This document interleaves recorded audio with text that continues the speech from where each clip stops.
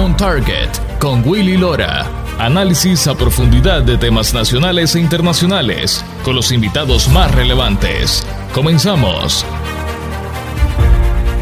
Feliz año nuevo, bienvenidos a todos y gracias por estar con nosotros en esta nueva emisión especial de su programa On Target con Willy Lora 2022. Llegamos a ustedes desde Vancouver, en el estado de Washington. Quiero agradecer a nuestro público de la radio Acción 97.9 FM, 810 AM y 100.3.3 en alta definición en la aplicación de iHeartRadio por su sintonía y permitirnos darles el análisis de los temas relevantes a nivel nacional e internacional. On Target con Willy Lora. Durante esta hora analizamos dos temas de importancia a nivel internacional y nacional que siguen generando titulares esta semana. Los cambios en la geopolítica regional con elecciones en Nicaragua, Honduras, Perú, Chile en el 2021 y los retos que enfrenta nuestra región para el 2022. Será parte del análisis del programa de hoy. Al mismo tiempo, esta semana se recordó en Estados Unidos el evento de la incursión violenta al Capitolio de este país por parte de una turba durante el día en donde se oficializaban las elecciones de 2020, elecciones presidenciales.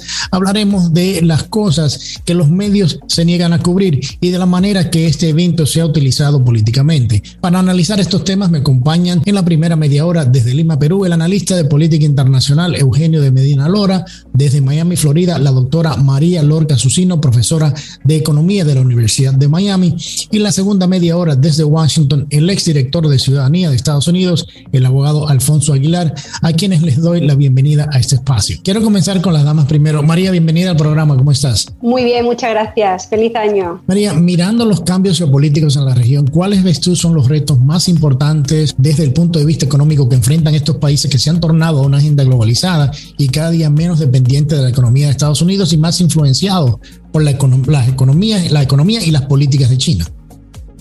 Pues mira, yo pienso que es una lástima que estos países que han estado tantos años, digamos, bajo la tutela de los Estados Unidos no hayan aprendido a llegar a lo que es su mayoría de edad, ¿no? Y ahora se encuentran en una situación de dependencia de un país, digamos, que tienen otro amo, tanto que ellos se quejan de los Estados Unidos, que va a ser una potencia, es una potencia china que desde luego no les va a dar la oportunidad de crecimiento ni de aprendizaje que les podía haber dado los Estados Unidos. Yo creo que estamos en un mundo globalizado en el que todos nos necesitamos, pero tiene que haber una codependencia en base, digamos, a un respeto, en base a que todo el mundo, a que no sea una suma cero, sino que todo el mundo gane. Y yo creo que esta visión no es una visión que se encuentre en China, en nuestros amigos chinos, desafortunadamente, y yo creo que va a ser algo que va a hacer que el gap en estos países sea todavía más grande de lo que es ahora a la vuelta de unos años. Eugenio, bienvenido al programa, ¿cómo estás? Hola, ¿cómo les va a los dos? Muy bien. Eugenio, mirando al 2022, ¿cómo analizas tú este año en términos de lo que podría pasar geopolíticamente en la región? Bueno, es una pregunta que tiene toda relación con la que le has hecho a María. Creo que debe ser marcada por dos cosas. Uno, por la urgencia de las economías latinoamericanas de retomar el ritmo del crecimiento, lo cual los vincula indudablemente inmediatamente al gran comprador latinoamericano de las últimas décadas, que es China, y que coincide obviamente empata con este afán geopolítico expansionista de China de entrar a América Latina hace mucho tiempo. Y la otra cosa que me parece que va a marcar muchísimo es lo que también adelantó María, la irrupción de los gobiernos de izquierda. Creo que no ha terminado la izquierda de meter los goles en el arco de las derechas latinoamericanas. Es más, yo creo que pueden venir goles mucho más importantes todavía. A pesar que se han notado ya dos importantes el año pasado, ¿no? Son el de Perú y mucho más importantes, creo, el de Chile, por todo lo que eso significa en términos de imagen, ¿no? Chile era es el campeón de todas las estadísticas, desde competitividad, institucionalidad, derechos humanos, en fin. Y sin embargo, la izquierda chilena no tuvo ningún problema en voltearlo con pleno gobierno de derecha, como se dice el señor Piñera, de voltearle la mano a Chile y rescatar toda la agenda casi, diría yo, de la Unidad Popular de Allende, ¿no? Para decirlo en términos claros y no andarnos con pequeñas cosas.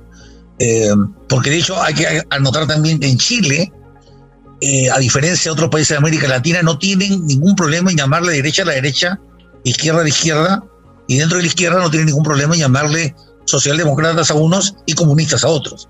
Y los que ganaron fueron los comunistas, ¿no? No olvidemos que la izquierda en realidad es el gran causante de que el Estado chileno no haya llegado a las grandes mayorías en Chile, porque de izquierda fuera que gobernó prácticamente la mayor cantidad de años post-Pinochet, pero eso no se dice, ¿no? Entonces ahora es la izquierda, digamos, real, la verdadera, ¿no? La neta, la que ha llegado, ¿sí? Y se llama Partido Comunista. Entonces creo que eso ha pasado este año, pero el año que viene pueden haber otras cosas más. Brasil, Colombia, vamos a hablar de eso seguramente después. Creo yo que también lo que pasa en Centroamérica es de la mayor importancia. Yo no me voy a cansar de relevar algo que en Sudamérica pasa muy desapercibido.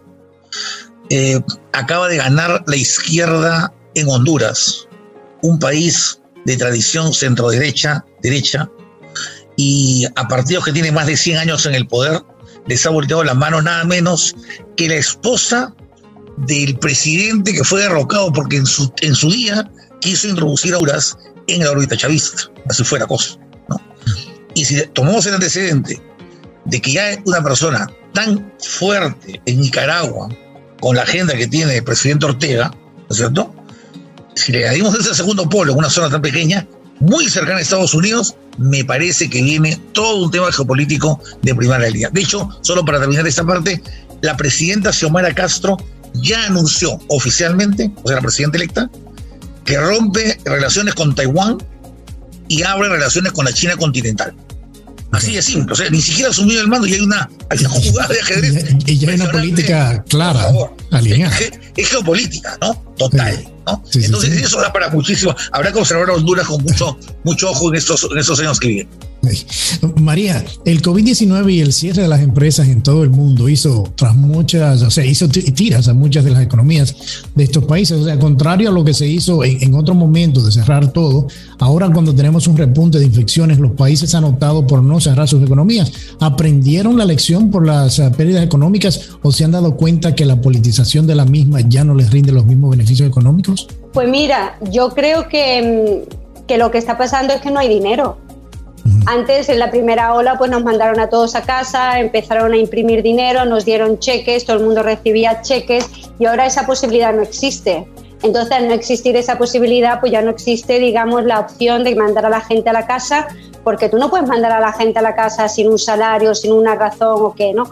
Y también porque se han dado cuenta de que hay que seguir la economía, porque es que si no, esto estaba completamente parado y hundido. Y sobre todo que este Omicron ha venido en un momento que es el mes de diciembre, que el mes de diciembre es un momento de producción y de crecimiento económico y de creación de puestos de trabajo más importantes en todos los países del mundo, no solamente los Estados Unidos, ¿no?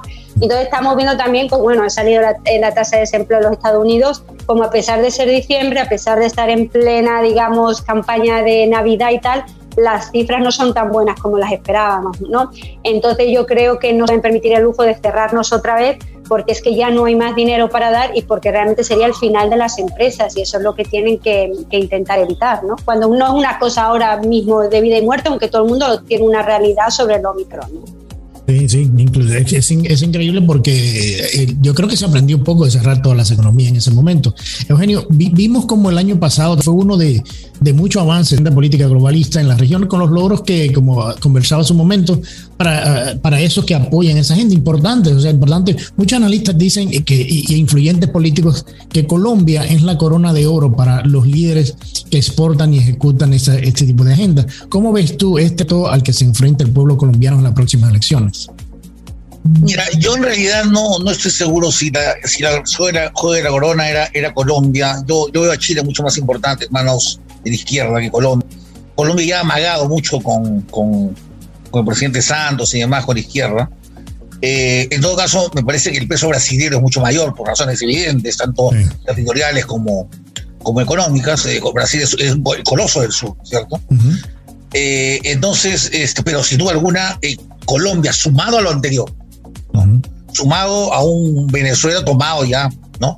Y a un Perú y a un Chile también tomados, a lo que le añadiremos Argentina, un Uruguay que está sosteniéndose a la justa más o menos, igual que Ecuador, dos países interlodones básicamente. Brasil podría ser la otra caída importante, ¿no? Uh-huh.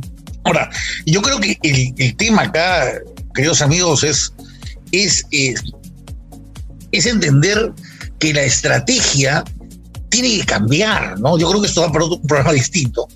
pero ya no basta con decirle a las nuevas generaciones de votantes, hablarles de comunismo, del muro de Berlín y esas cosas, porque para ellos, en mi experiencia, al menos como centro universitario, es algo completamente alejado de sus realidades, ¿no? Nosotros, claro, hemos padecido, sabemos lo que son las restricciones, sabemos lo que es vivir de niños pensando que él va a apretar el famoso botoncito rojo, ¿no?, de las películas, ¿no?, de vivir viendo gente muriendo acribillada en el muro de Berlín, ¿no? O sea, es una realidad muy ajena a las nuevas generaciones de votantes que tienen otras necesidades. Y si nosotros, o los que están en contra de esta agenda patrocinada por el famoso Foro de Sao Paulo, no renuevan el mensaje y no llegan a hacer cosas que también hacen mejoras concretas para la gente, sinceramente creo que el problema no va a ser el próximo gobierno, el problema van a ser las próximas 2 décadas, ¿no? Y con 2 décadas de estos gobiernos en el poder ya consolidas un par de generaciones, ya tomas los servicios educativos y ya puedes estar pensando en plazos castristas, ¿no? Si soy suficientemente explícito, ¿no? Y eso es justamente lo que juegan ellos, ¿no? Y el otro lado, estamos jugando a gobiernos. Los gobiernos en realidad no importan los regímenes ideológicos que están detrás de estos gobiernos. Y eso, al parecer, no es entendido por la clase política latinoamericana todavía. María, ya ha fallado en ese sentido esa clase política, porque inclusive en el mismo tema económico no han cambiado el discurso, como decía Eugenio, ¿verdad? No, es que no han cambiado el discurso y me hace mucha gracia lo que dice Eugenio, porque yo en mis clases les pregunto a mis alumnos actuales, ¿no? Yo doy una clase de precio y moneda, ¿no? y currency, y entonces yo les hablo de la caída del muro de Berlín, ¿no? En 1900, y me miran así como diciendo, eso, espérate, eso fue el siglo pasado, ¿no? Y digo, sí, el siglo pasado. No, ellos no entienden absolutamente nada, no saben absolutamente lo que es el comunismo y como se les está metiendo el comunismo, ¿no? Como está diciendo él, así como a cuchara de sopa, ¿no? Pues entonces, al no cambiar el discurso de los políticos, pues entonces tenemos la situación y lo están normalizando de una manera tal que la gente piensa que esto es lo normal, ¿ok? Y que no está tan mal y que es lo que hay que hacer, porque como no pueden comparar, no han visto absolutamente nada de la época anterior, pues ellos viven, esa es su realidad de hoy, ¿no? Y yo creo que normalizar una cosa como la que está hablando Eugenio me parece que es peligrosísima y que nos lleva por unos derroteros que vamos a tener que sufrir, porque ellos siguen ahí en plan de, ¿sabes? Esta burra es mi macho, y tú dices, pero es que esto no funciona. Pero ellos siguen ahí en esas y nos lo están vendiendo y hay que tragárselo y no hay manera de que nadie le diga lo contrario. Eugenio, me queda un minuto solamente. Sí, termina. Esa cucharada de sopa, la que menciona María, es peor porque es cucharada endulzada. Sí, claro. Sí. Entonces, es un comunismo que ya no te muestra la hoz y el martillo, sino te muestra la inclusión social. No somos racistas. ¡Qué fantástico! No discriminamos a nadie. Es el mundo, los hippies de los 60, por favor. Sí. O sea, nos ponemos a contar hace rato sin ningún problema, ¿no? Está perfecto, pero lo que está detrás del proyecto verdadero no es ese, ¿no? Y lo lamentable es que el tema es que la juventud que no ha vivido eso, que no ha tenido esas necesidades, no entiende cuáles son las consecuencias y creo que le apuesta mucho a ello. Bueno, pero vamos a la primera pausa. Al regresar, vamos a hablar de Brasil, lo que decía Eugenio, que tiene elecciones ya al fin de año y hablaremos también del tema de la desigualdad, desempleo en la región. Ya regreso con más después de la pausa. On Target con Willy Lora, periodismo auténtico y objetivo. Ya regresamos. On Target con Willy Lora, actualidad y puntos de vista integrales. Ya estamos de vuelta. Ya estamos de regreso con su programa On Target con Willy Lora. María, muchos analistas dicen que la crisis del modelo económico representada por la profunda desigualdad, los altos niveles de empleo, las altas tasas de ocupación informal y el incremento de la seguridad alimentaria pueden ser los parámetros que definan cómo será este 2022. ¿Estás tú de acuerdo con este tipo de apreciación económica? Pues mira, yo te digo a ti que esos son los 4 problemas que estamos encontrando en la economía y que son 4 problemas que tienen fácil solución. Lo único que pasa es que, bueno, es una cosa que los gobiernos tendrían que tomar medidas y carta en el asunto, pero son 4 problemas que si tú lo analizas, son 4 problemas que hacen que la gente sea dependiente de los gobiernos. y que la gente no sea libre, entendido como libertad para poder hacer, bueno, lo que vivimos en sociedad. Entonces, claro, cuando tú ves que eso lo que hace es que tiene a la gente un poco secuestrada, pues también te pones a entender cómo es posible que problemas que son relativamente fáciles de solucionar no se hayan solucionado, ¿no? Entonces yo creo que estamos ante un círculo vicioso y bueno, vamos a ver que cuándo se puede romper, que esto es una cosa que es bastante complicada. Eugenio, las elecciones en Brasil, y hablamos en el segmento anterior un poco del tema, así que ese es lo fuerte en Sudamérica, se celebran en octubre de este año y el candidato y expresidente Lula da Silva se perfila como favorito en las elecciones, otro candidato de la izquierda. ¿Cómo afectaría a la región un triunfo de Lula en Brasil en octubre, especialmente cuando China, como hablábamos hace un momento, quiere expandirse, o sea, tener todavía un alcance más amplio en la región? A ver, son dos temas como un poco distintos, pero bueno, vamos a ver. Lula en gran medida está retomando el poder porque Bolsonaro, déjame decirte, ha decepcionado muchísimo en su tarea como presidente, desde mi punto de vista. Yo sé que muchos de mis amigos no están de acuerdo conmigo, pero francamente creo que Bolsonaro se pasó de revoluciones, ¿no? Su manejo de la pandemia ha sido realmente muy malo. Su narrativa ha sido muy agresiva en algunos casos. Vuelvo a decir, no podemos seguir respondiendo como si los jóvenes de ahora fueron los jóvenes de hace 40 años, ¿no? Y creo que ahí ha faltado el manejo de inteligencia emocional del propio presidente brasileño. Sin embargo, está en el segundo puesto. Yo creo que todavía no hay nada definido, todavía puede haber una tercera opción. El juez Moro podría ser un outsider interesante, ¿no? Sí. Que no es un hombre de izquierda, digamos, por lo menos no de la línea del señor Lula, pero con respecto al tema de China y Brasil, ahí yo tendría que mirar algunas aristas. Mira, los brasileros son algo muy distinto del resto de Latinoamérica, hay que decirlo para empezar. Y la forma en la que el brasilero forma sus criterios políticos es muy distinta del resto de América Latina, en general de Hispanoamérica. Y ahí diría algo que creo que hay que analizar, que no lo tengo analizado, pero lo quisiera analizar. No sé cómo a Brasil como coloso, ¿no?, le vendría bien a una China, o sea, tener otro o sea, a quien no contra, ¿no?, a tener otro titán dentro de su territorio natural, ¿no? Porque una cosa es que te venga Estados Unidos y que esté por el otro lado de la cordillera de los Andes, y otra cosa es que ya venga la China, ¿no?, y ya ponga sus picas en Flandes al costadito de tu casa, ¿no? Entonces yo no sé, ahí habrá que ver cómo viene la cosa, ¿no? Pero sin duda alguna lo que sí me parece muy claro es que si la izquierda toma Brasil, pues hombre, está tomando el eje, con el perdón de los colombianos, el eje México, Venezuela, Brasil y Argentina, prácticamente, ¿no? Sí. Lo cual está hablando de los 4 países más poderosos, por lo menos económicamente, de América Latina, ¿no? Yo creo que Colombia juega más, puntea probablemente este segundo grupo de Chile, ¿no? Ahora con Chile va más o menos por ahí, pero yo creo que sí va a generar un gran tema, un gran problema. Además, Brasil tiene una capacidad enorme, y el Estado brasilero de mover mucho dinero en América Latina, muchas veces no santo, como lo vimos en el caso de Odebrecht, pero sin duda alguna va a ser un golpe. Por eso insisto, a mí no me preocupa el próximo lustro, a mí me preocupa que esta hegemonía puede durar 20 años por lo menos, ¿no? Sí. Y nosotros seguimos discutiendo cosas menores entre nosotros, y estamos entretenidos mientras hay un proceso político que está al costado, que no le estamos enfocando con la seriedad y el desprendimiento que requiere. Yo creo que esto es una hora muy especial para los latinoamericanos, que espero que estemos a la altura.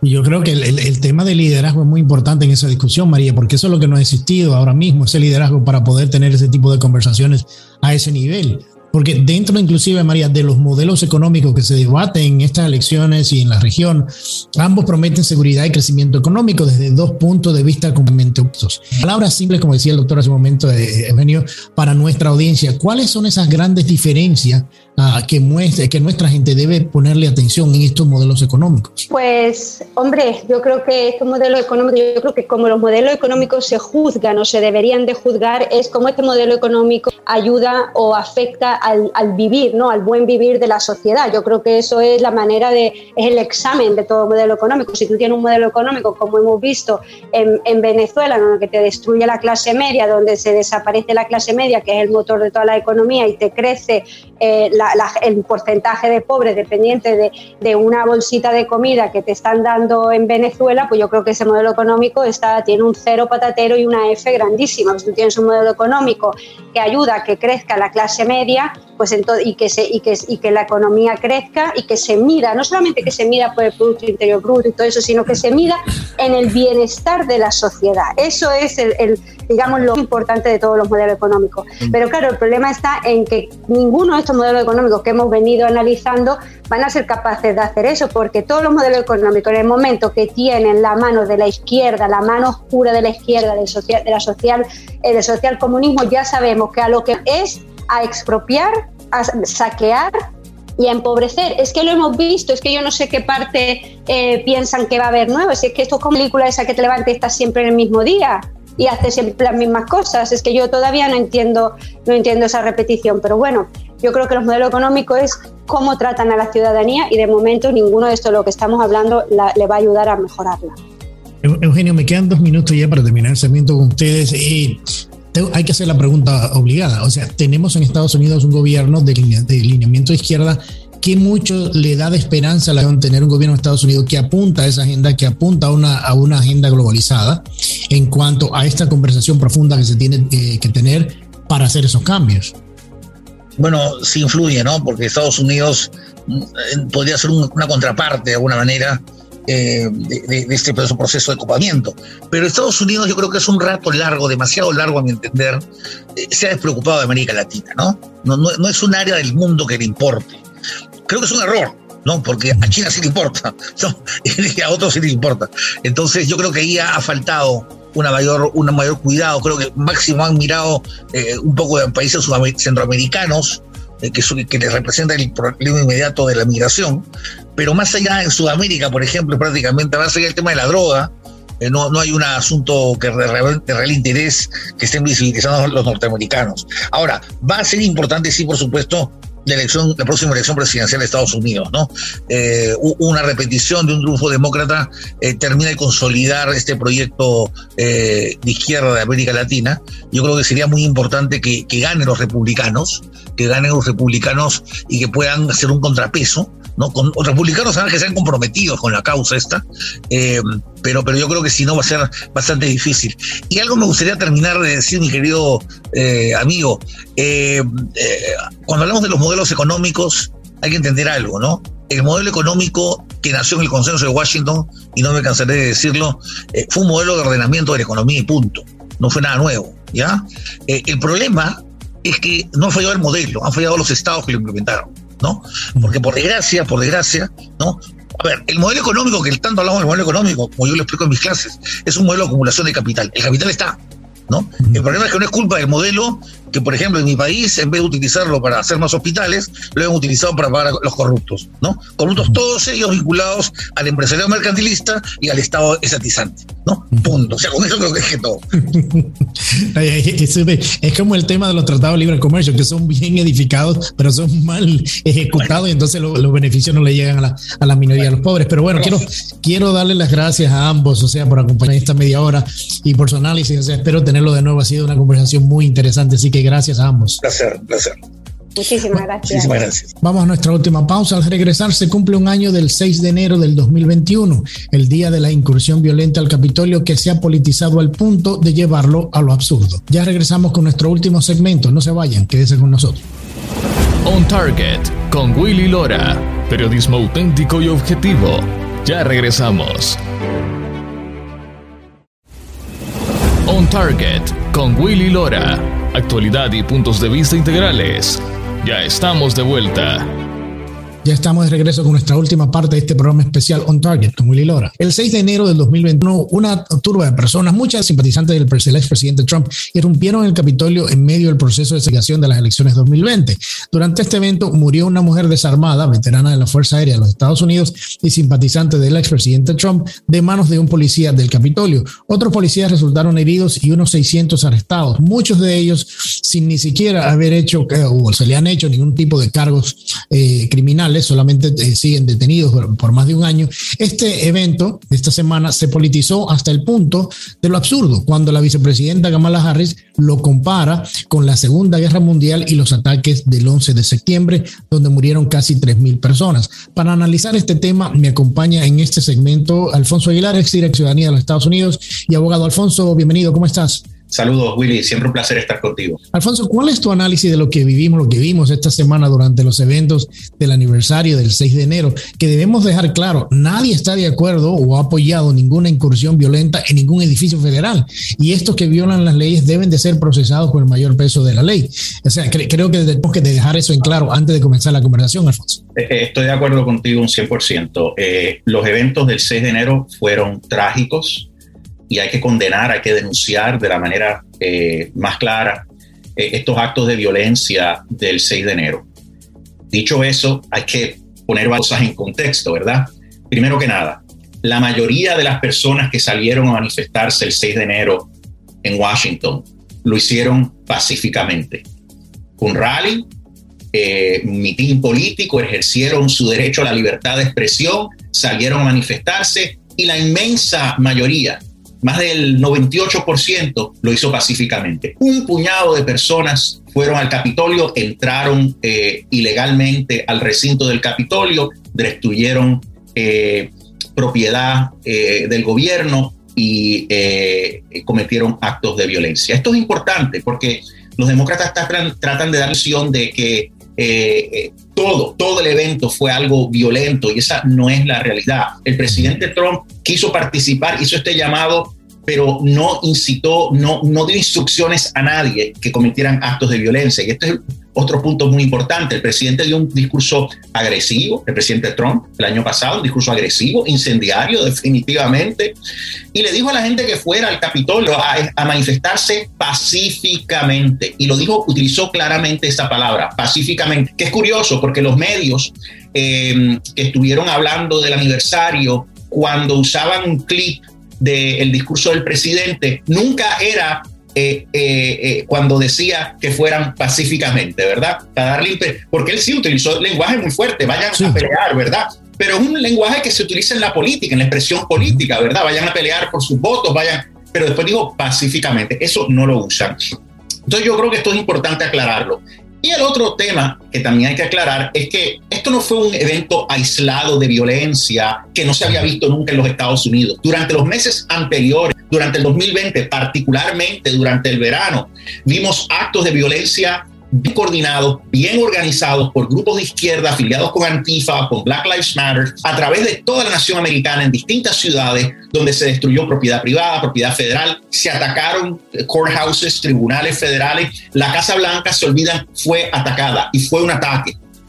Habían creado un perímetro alrededor de la Casa Blanca y varios activistas cruzaron ese perímetro, vieron el perímetro de seguridad que forzó que el servicio secreto llevara al presidente Trump a un sótano, un lugar seguro en la Casa Blanca. Lanzaron distintos proyectiles, incluyendo ladrillos. Más de 50 agentes del servicio secreto fueron heridos en esos ataques. Yo creo que más guardias de seguridad fueron heridos en el ataque a la Casa Blanca que en el ataque al Capitolio, ¿verdad? Sí. O sea que de pronto hablar del 6 de enero sin explicar todo el contexto, sin denunciar la violencia de los meses anteriores, pues demuestra que esto es algo totalmente político. Y ese es el punto, ¿no? Entendiendo ese contexto, yo creo que podemos llegar a la conclusión de que esto está siendo utilizado por los demócratas, lamentablemente, para fines políticos por varias razones. Una de ellas es que el presidente es muy impopular, los demócratas están muy parados para las elecciones de mitad de término. Lo demuestran todas las encuestas, que los americanos piensan que el país anda por mal camino. Y quieren, y esto es lo único que les queda, ¿verdad? Y quieren distraer, y eso fue precisamente la reacción del presidente Trump, que dijo que esto era una distracción. Sí. Vamos a hablar del 6 de enero, y sospecho que esto es solo el comienzo. Todo el año estaremos hablando del 6 de enero porque sabemos que tenemos esta comisión totalmente parcializada en la Cámara llevando a cabo una investigación que próximamente ya ha dicho que tendrá audiencias públicas y continuará este círculo político, para no hablar de la tragedia que está viviendo este país en términos de la economía, en términos de la frontera, en términos de política exterior, en términos de homicidios, y por ahí sigo. Esa es la razón por qué estamos hablando del 6 de enero, y compararlo como hizo Kamala Harris a Pearl Harbor o al 11 de septiembre es bochornoso. Cuando miles de ciudadanos americanos murieron, compararlo es realmente bochornoso y demuestra que gente sencillamente es capaz de hacer cualquier cosa. Y es preocupante porque obviamente a mí y en nuestra industria nos preocupa el hecho de que los medios se abarquen o sea, pierdan su pensamiento crítico de por qué se están siendo utilizados de esta manera. Porque como tú dices, en el mismo verano de 2020 murieron 30 personas y resultaron heridos más de 2,000 agentes policiales. O sea, ya estamos esperando cuándo se va a celebrar un aniversario de esos ataques. En eso yo creo que y es la parte que la gente tiene que entender. Cuando se están utilizando eventos como este políticamente en detrimento de lo que viene siendo la solidez de la democracia de Estados Unidos. Porque si nos ponemos a pensar, y ahí como abogado me puedes decir, ese día del 6 de enero que se hizo esa incursión violenta al Capitolio, el negocio o el ejercicio democrático dentro del Capitolio se terminó haciendo. Se suspendió un par de horas, pero se certificaron las elecciones, se hizo el proceso judicial y se encarcelaron a las personas que irrumpieron. O sea que los sistemas democráticos y de justicia funcionaron en su momento para lo que fueron diseñados. Entonces, mucho de esto, y la pregunta es obviamente una distracción para lo que viene ahora en noviembre, como tú decías. Así es. Y mira, lo que demuestra es que aparte de exagerar el impacto del 6 de enero, como tú bien dices, los demócratas, y con una complicidad total de la prensa, trata de describir lo que sucedió el 6 de enero como una insurrección o como un golpe de Estado, una sedición. Eso es totalmente fake news, noticia falsa, porque no se fundamenta en derecho. Insurrección, sedición son concretas. De las cientos de personas que han sido arrestadas, ninguna ha sido acusada o declarada culpable de insurrección o de conspiración de sedición. Han sido acusadas de trespassing, entrada ilegal, o de conducta desordenada, que definitivamente fue un riot, o sea, eso fue una turba, etcétera. Y algunos tienen que terminar en prisión, claro que sí. Y nosotros tenemos que continuar diciéndolo para que no nos digan que estamos negando lo que pasó. Fue algo terrible, trágico. Lo que estamos diciendo es que hay que ponerlo en contexto, que si queremos criticar la violencia política, lo tenemos que hacer cuando venga de la izquierda o venga de la derecha, porque si no se hace, entonces nadie cree en la autenticidad de esos esfuerzos. Y yo sospecho que el pueblo americano, cuando ve esto, dice, ¿y por qué no hablan de lo que pasó el verano del 2020? Porque lo están usando políticamente. Y en vez de unir al país, porque si criticáramos la violencia de ambos lados, uniríamos al país. Lo que el presidente hace y los demócratas hacen es dividir más al país. Lo que es increíble, porque este presidente lo que en su discurso de inauguración que iba a unir al país. Y ahí va lo que tú dices, discurso. ¿Qué es lo único del discurso del presidente? O sea, ataca la retórica incendiaria, negativa, confrontacional del presidente Trump con un discurso incendiario, negativo, confrontacional.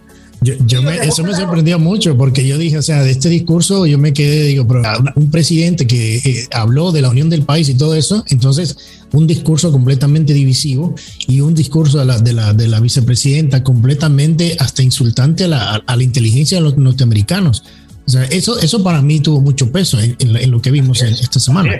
Y lo más increíble es que no es solo un ataque a la persona de Donald Trump, sino a todo el partido republicano. En el discurso, el presidente dice que es que la inmensa mayoría de los republicanos apoyan políticas que atentan en contra de la democracia.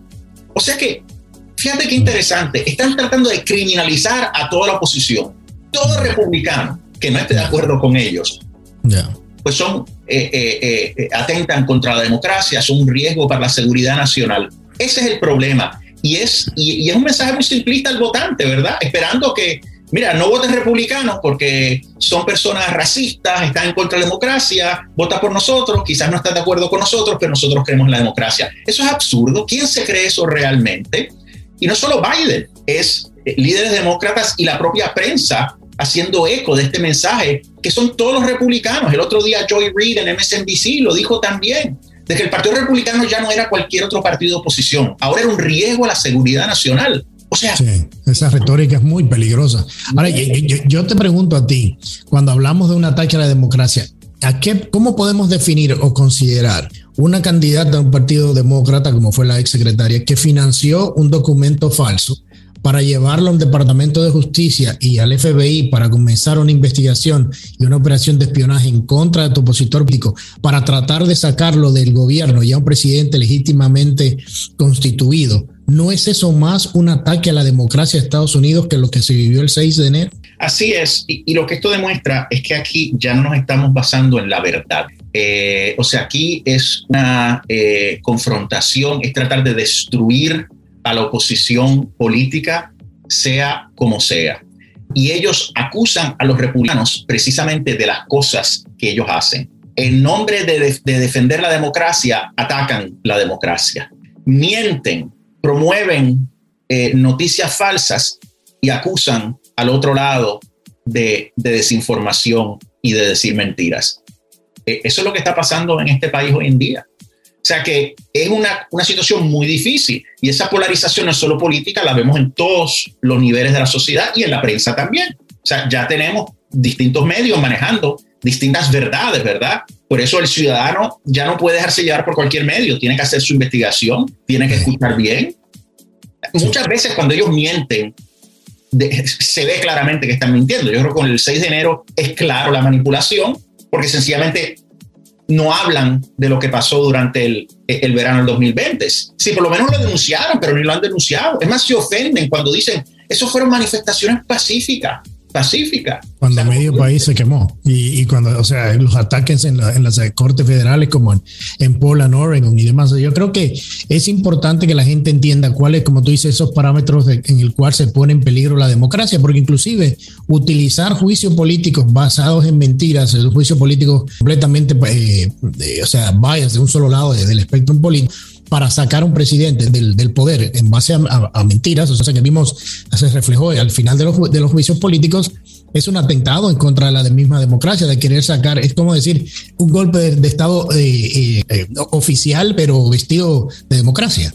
Bueno, eso da la impresión, la investigación continúa, ¿verdad? El inspector general Horowitz, que da la impresión de que hubo una colusión, pero no fue de Trump con los rusos, sino de la campaña de Hillary con los rusos, de que los rusos ofrecieron desinformación a la campaña de Hillary Clinton y ella fue al Departamento de Justicia, al FBI, para que a base de esa investigación investigaran a Donald Trump para tratar de descarrilar su candidatura y después su presidencia. Eso es un golpe a la democracia. Exactamente, porque inclusive se falsificó, un abogado del FBI falsificó un documento, alteró un documento oficial para presentarlo en una corte federal para mantener una operación de espionaje en contra de la campaña del expresidente, lo cual esas son las cosas que yo digo que debieran de preocuparle a la gente mucho más de lo del cero, por el hecho de que a ese nivel que se mueven ese tipo de cosas para poder sacar a una persona del poder, eso sí es más grave. No, totalmente. Eso era más real, el poder, como tú dices, una estrategia sutil para tratar de descarrilarlo, que le radicaran cargos o que tuviera que renunciar.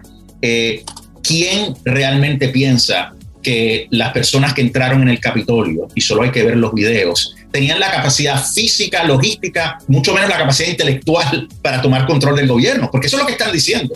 O sea, Biden dice en su discurso que por órdenes de Trump estaban tratando de impedir la transferencia pacífica del gobierno. ¿De qué están hablando? Mentira, lo cual es una mentira. Con el casco, con los cuernos, realmente iba a tomar control del gobierno. Eso es falso. Mira, pues sí, intervinieron, tuvieron que parar, regresaron y ya certificaron la elección por el colegio electoral. Eso y la gente terminó en la cárcel. Exactamente.